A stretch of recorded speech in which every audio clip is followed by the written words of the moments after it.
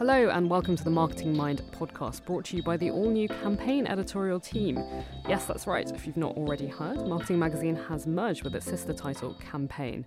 I'm Shona Ghosh, technology editor at Campaign UK, and I'm joined by Will Harris, who is a campaign columnist and also a former marketing director of the Tory party. And I'm also joined by Gemma Charles, deputy editor at Campaign UK. Hello to you both. Hello. This month's podcast is all about Brexit because we are facing a referendum on whether the UK should stay in or leave the EU. We'll also be hearing on the topic from Lord Heseltine, who has commented extensively on his feelings about Brexit and Remain. He also happens to be the founder of Haymarket, I should disclose, which is our parent company. So just so you know, that's the connection.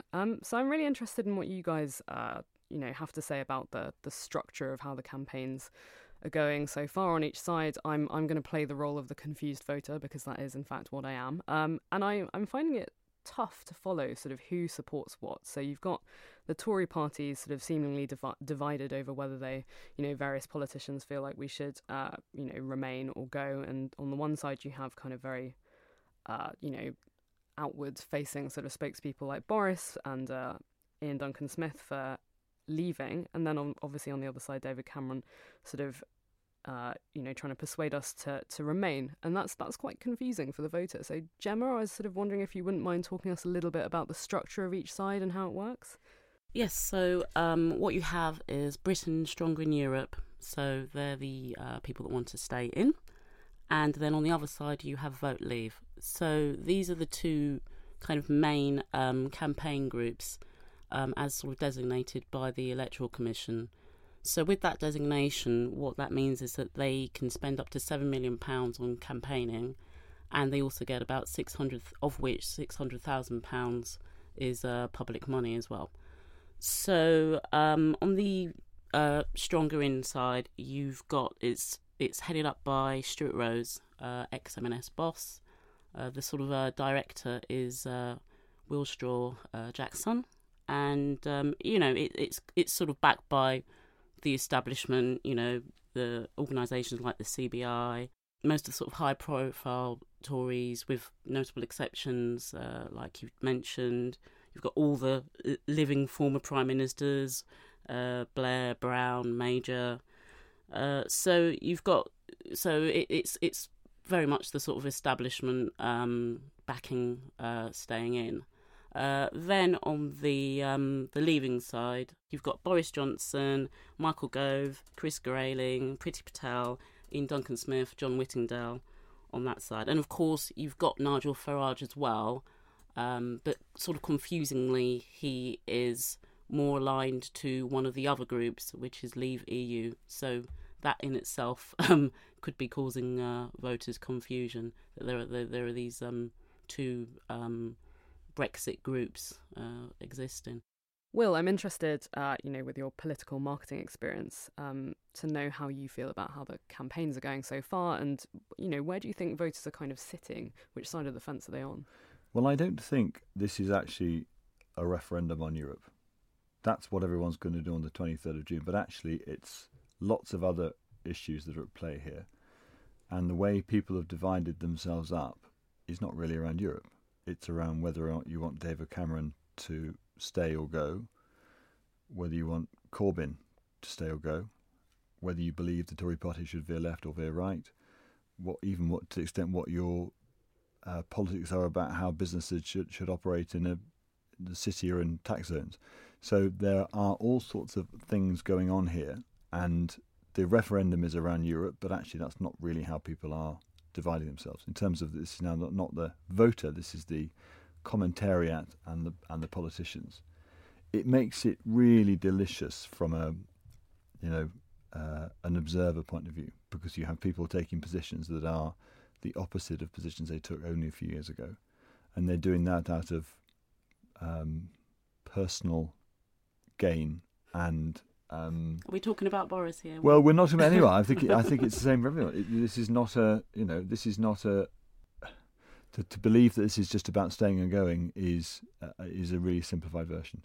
And I think the other thing about this is, even if we did vote to leave, if you look at what's happened in other European countries, the government would then just force another election change the terms of the conversation, renegotiate, and run it again so that we stayed. So I don't think, apart from the more extreme elements of the Leave campaign, I don't think people think we will actually leave.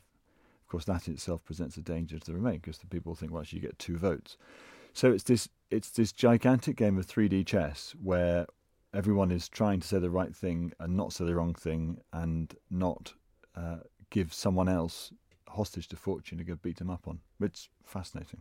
Do you think the subject deserves to be a referendum? Because, as you say, I think there are more complex issues at play, and there's a question over the British public that may not have an awareness of all these other things at play should be presented with this decision without sort of fully understanding the ramifications. I mean, yeah, so let's put the public to one side for a minute, because they're actually, ironically at this stage, the least important part of the decision makers, but there's a lot's got to happen between now and then. I do think it is an important conversation to have. I do think that the fact that the referendum is happening now at a time when essentially the Tories are unopposed means that the Conservatives have they're far more prepared to rebel. They're far more prepared to split the party and have a left and a right, a stay and a go, because they just don't think that there is any credible alternative. Corbyn he's not electable, so therefore they can blow themselves up in the public forum, and Labour will still not get elected as long as he's there and the Scottish nationalists who are successful as they are in the north. So what that's done is it's given the campaign much more spice than otherwise would have had. If you had a really effective opposition leader, I don't think you'd have nearly this level of fratricide. But I do think it is an important debate. Okay, so it's been hijacked by people for their own political interests, but I do think it's an important debate, and I do think it's something that needs to be resolved and put to bed. We will talk about the internal Tory politics in a bit, because Lord Heseltine does comment on that later. But first, we will play a clip where he gives his thoughts on the tactics being used by both sides. I think that the tactics for both sides are quite clear. The Remain campaign believes that Britain's self-interest is in Europe, is enlisting the support of a very wide range of eminent friends, both from overseas governments, from international organizations, and from companies in this country, and is concentrating on pointing out that the Brexit side has no answers as to what the dangers would be for Britain if we were to opt out of the European Union. The Brexit campaign have no answers, and so they have to divert the campaign away from the attack of the Remain campaign. And they do that by describing every warning that is used as the fear campaign. So this is Lord Heseltine making the point that, or sort of voicing his opinion that the Remain campaign is much more fact-driven than the Brexit campaign. So, I mean, does this mean, in terms of, just to continue your point, Will, about division in the Tory party, I mean, could Boris end up, with egg on his face, given potentially the Brexit campaign is quite sort of fear-driven, and, maybe can't make these sort of strong economic arguments? I think the really fascinating thing about this is where we are now compared to where we were a month ago. It's almost completely different. So when this thing started, people, the media particularly, had this clear-eyed view that actually it was going to be a referendum based on the facts, and they had a very impartial position. They were pretty much, apart from the guys who were vociferously in or vociferously out, they were pretty balanced, and they were representing both sides of the argument. That lasted for about 3 weeks, which I thought was quite good. I was quite impressed. And then, essentially, it just became increasingly difficult for third-party organisations to continue to be balanced when the arguments seem to stack up so much in favour of staying. So the reason to go is because you believe in a sovereign Britain and you believe that we're better off on our own. You can't really back that up with any third-party or scientific data that I've seen that says that's a good thing. So you have that as a core gut belief, which is why you think you should go. And I respect people who have that opinion. Liam Fox has been consistent on this for as long as I've known him. It's just difficult to make the argument that actually we would be safer or richer, all that kind of stuff, based on everyone else who's come out and given an opinion as why we should stay. So if you're in the media, you're trying to present a balanced view, it's very difficult. The evidence is actually that we should stay. So I think what's happened, whereas before, when it started, it was fashionable to, even fashionable to say, oh, I'm thinking about leaving. The reality was a lot of people were undecided, and I would count myself in that position, because obviously the sovereignty argument really does appeal to me. What's happened over the last month is that the sheer weight of numbers and the people coming out making very valid reasons as to why we shouldn't stay has forced a lot of people, media and I guess me included, to decide that we're better off in. So how can you then present a balanced case about staying versus going when really only one of the cases stacked up? And then you've got the added complication of people like Nigel Farage sharing a platform with George Galloway, right, which is tough to emote positively about. And then you've got Boris, who an hour before coming out and declaring his desire to leave was assuring the Prime Minister that he was actually going to stay. So this whole thing about personal motives and political measures being muddled, it's just very difficult to get excited about that. Lord Heseltine also, we don't have the clip, but I think it's worth mentioning, he sort of went on to talk about the UKIP role and how they're shoring up the Brexit narrative. And he also sort of mentioned an element of racialism in the Brexit campaign, and that there has been some mention of immigration and tightening control of the borders. I mean, do you think that's an important factor, that sort of emotional fear factor around immigration, which is, however you feel about it, definitely a point of interest to many voters? So this is interesting. Now we move from talking about the commentariat to talking about the voters, because the commentariat have pretty much stayed away from that whole issue. So Farage, obviously, he has previous on that, but all the mainstream Brexiteers, they've kind of not gone anywhere near that. It's a kind of live wire, and you saw with Sadiq Khan, when you do go near that, it doesn't play well. So that was a fantastic vote, I think, for a kind of tolerant, progressive London.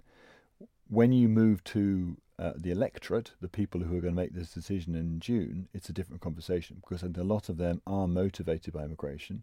And if you're in a school where you're the only white kids and everyone else is full of people who've come from other parts of the world and English is not the first language, I can see that must be tough. I can really see that must be tough. It's not a situation I'm in, but I can empathise with people in that world.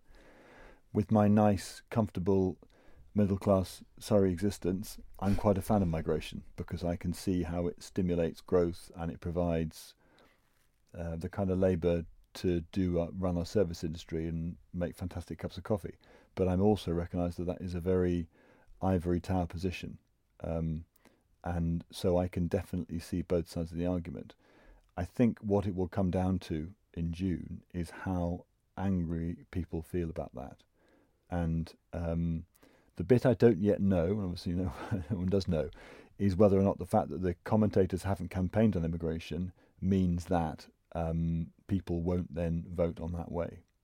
If we had a mainstream campaign where people were aggressively talking about, the pitfalls of being in Europe and the hundreds of thousands of people from Europe that can freely come here, if that case had been made relentlessly, I wonder whether people would be more motivated to vote along those lines. But it's the dog that hasn't barked, I think, in this referendum. That's interesting. Gemma, what do you think? Yes, I was just going to say that what the Brexit campaign seemed to be focusing on is this sort of taking back control narrative. And one of their big things that they're hammering is the fact that we give £350 million a week to the EU. Naturally, they don't mention the fact that we get quite a lot back in rebates, but they're very much pushing this £350 million because it's a big number. It scares people. People can think about the fact that, and they're pushing this, that it could have been should be spent. our 350 million pounds. Exactly, and it could be spent on the NHS, spent on marketing magazine, subsidised marketing magazine, campaign magazine. So I think that they've got that kind of twin track of speaking about this big number, but then they also are very much focused on labelling everything as Project Fear. When the Remain side come out and give, as Will was saying, give the facts. But this was just a reaction to the Scottish referendum, which was a warm up for this. So you know what happened there. Everyone said, "Oh my goodness, they're going to vote to leave," and they didn't. They voted to stay. Close to one thing though. Well, it was 10%, wasn't it? Yeah, it was 45, 55. I mean, that's still that's quite more. It felt uncomfortably close to me. Obviously, it's a big enough split, but I just felt that I was expecting there to be a much bigger gap, and I'm not a pollster or But I think this is going to be a 60-40. I think it's going to be a much wider vote to stay than the polls are predicting and people are saying.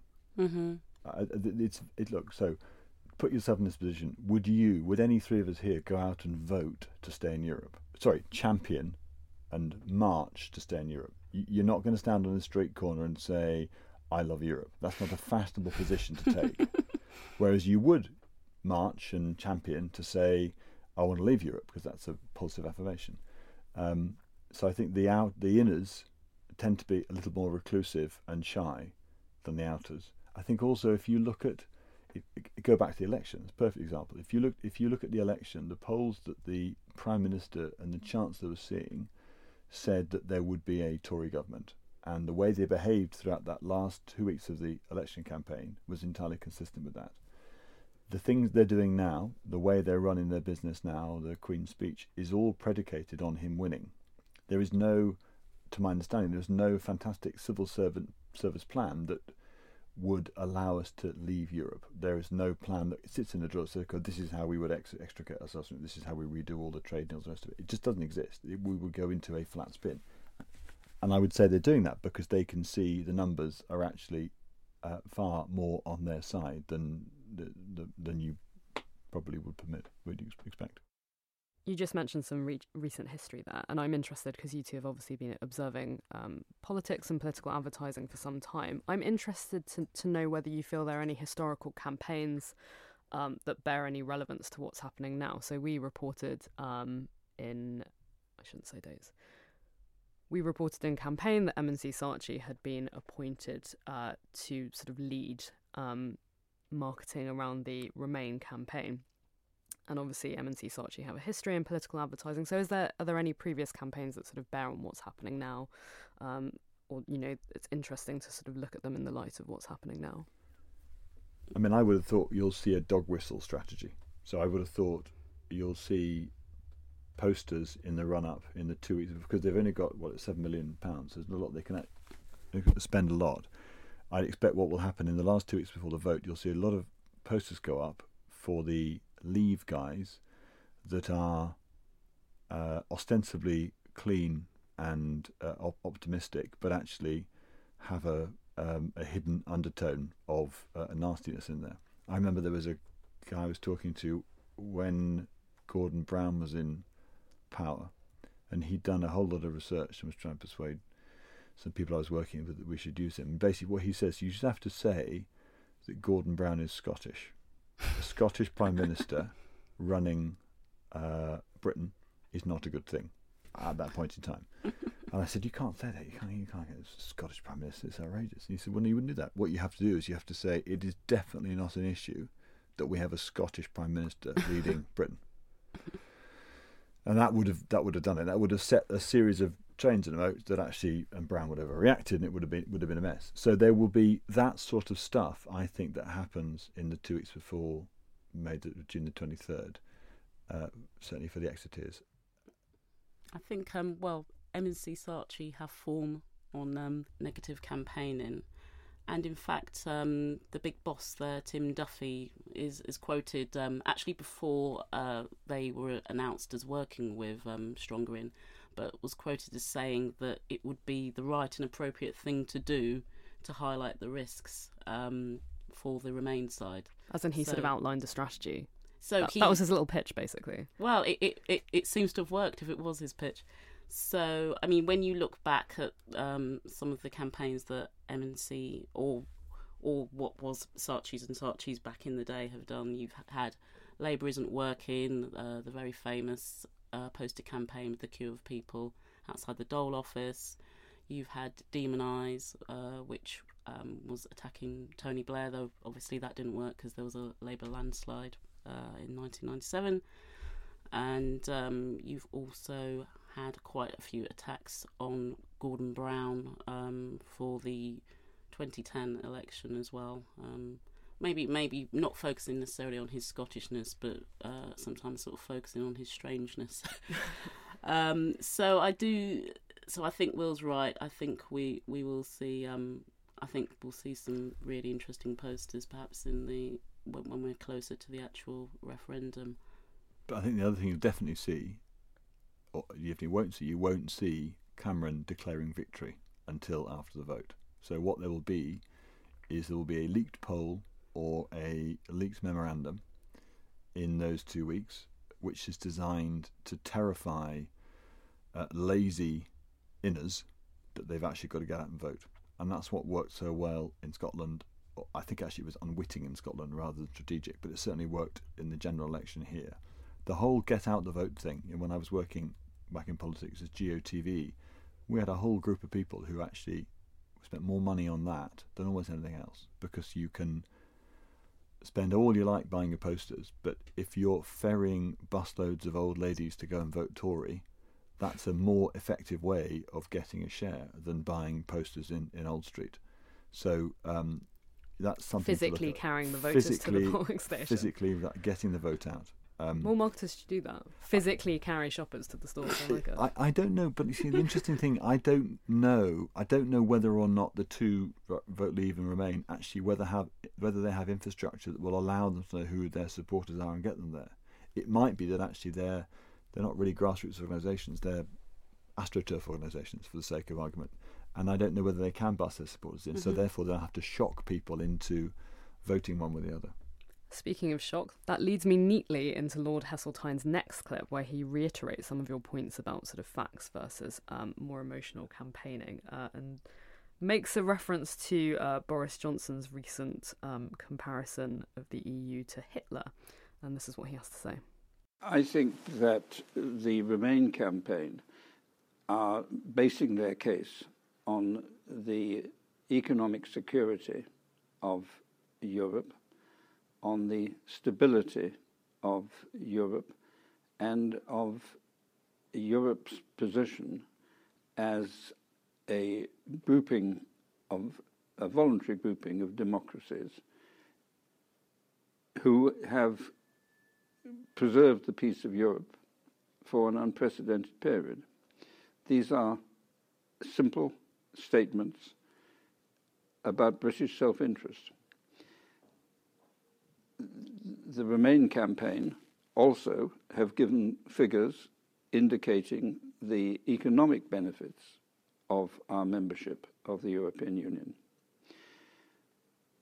The problem for the Brexit campaign is they have no figures to illustrate their case. And so they do have to do two things. First, to attack every argument for staying in and every support for it as part of a fear campaign. And they have to divert attention away from the political arguments for European cooperation by preposterous references to Hitler. Any immediate thoughts on what Lord Heseltine has to say? I think so I'm deeply suspicious of old men who are coming to the end of their lives That's older men you're thinking of, Shane. I'm deeply suspicious of old men who are coming into their lives making decisions that will impact generations before them. So I think actually, in this instance, I think Heseltine is on the right side of the argument. I'm more worried about people like Lord Lawson. And there are a whole cadre of people of that generation who see this as their legacy to pull us out of Europe. And I worry that they are in it for the wrong reasons. They're not bothered about the economic turmoil that would create. They're not really care. They're immune to the impacts of those decisions. That's the bit that worries me. When I hear the older generation talking about us leaving Europe, I don't feel happy. I feel scared. Mm-hmm. The irony is, though, that it's the younger generation that are less likely to vote than the older generation, isn't it? I don't know. I mean, I've read some stuff that says the younger generation are more pro-European and are actually more engaged. If you look at the Corbyn's support base, it's extraordinary the number of people who have voted for him and have essentially taken over that party.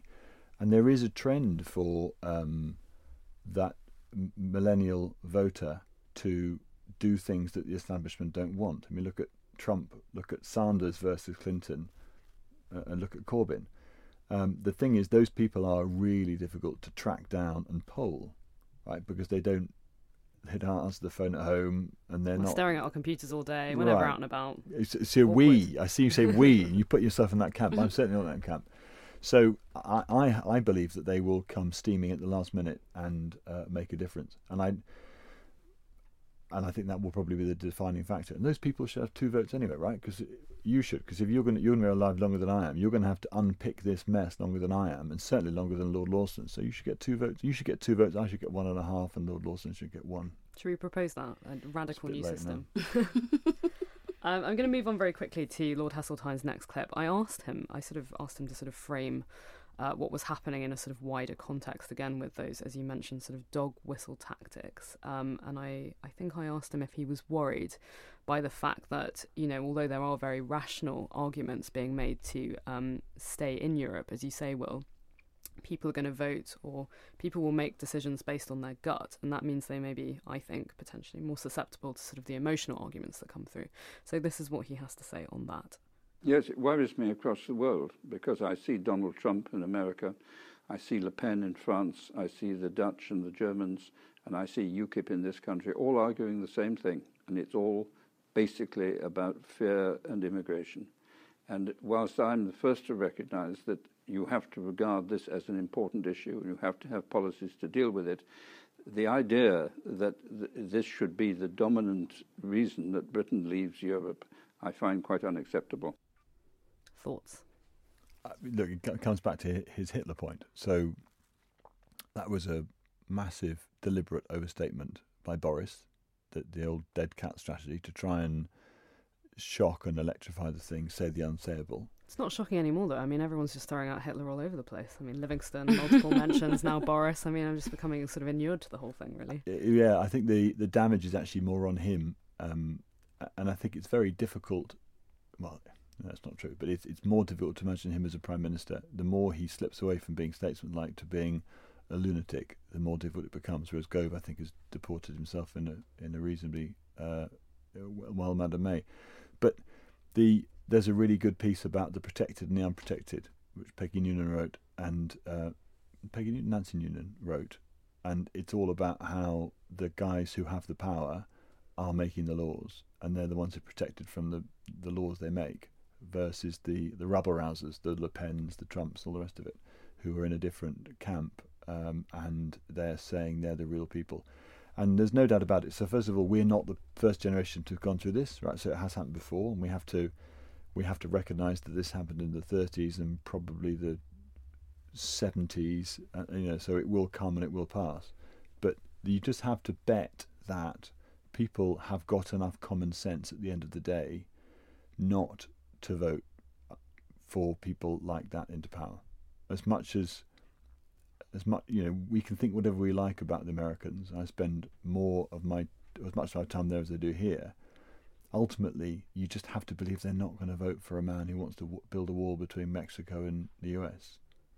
And you have to have that faith in humanity. And it's the same with Farage here. You just have to believe that people aren't that stupid. Mm-hmm. I don't think they are. If you look at how they choose their brands, coming back to the core of what we do here, we sell people brands based on either rational behaviour or emotional behaviour. It is predictable, right? So they are following a pattern.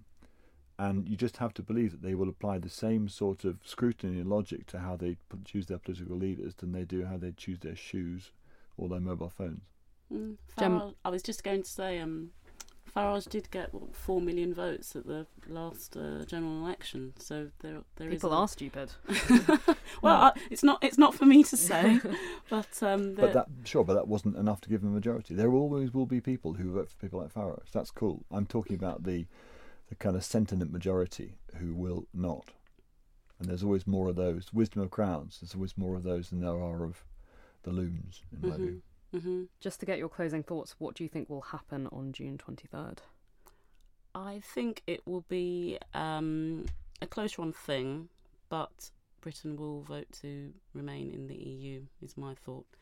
I think if you want to call it fear-mongering or putting the facts out, depending on what side you're on, I certainly think that a lot of the undecided people will take a look at all these facts and all of the figures that are saying we're better off in, and sort of come down on the side of voting to stay. I mean, you've got to remember that David Cameron, whatever you think of him, he's just only been elected Prime Minister with a Tory majority last year. So there are still a lot of people who respect the authority of him being the Prime Minister and will vote with the leader, with our leader. I think that the vote to stay, the vote stay guys will win by about 15%. I think Cameron will announce he is going to retire at the end of the year and kick off a leadership process that for a coronation in probably May, a new Tory leader, a new Prime Minister. Next May. Yeah, next May. They have a spring conference, and then that would be a good time to anoint someone new. I think at that point, if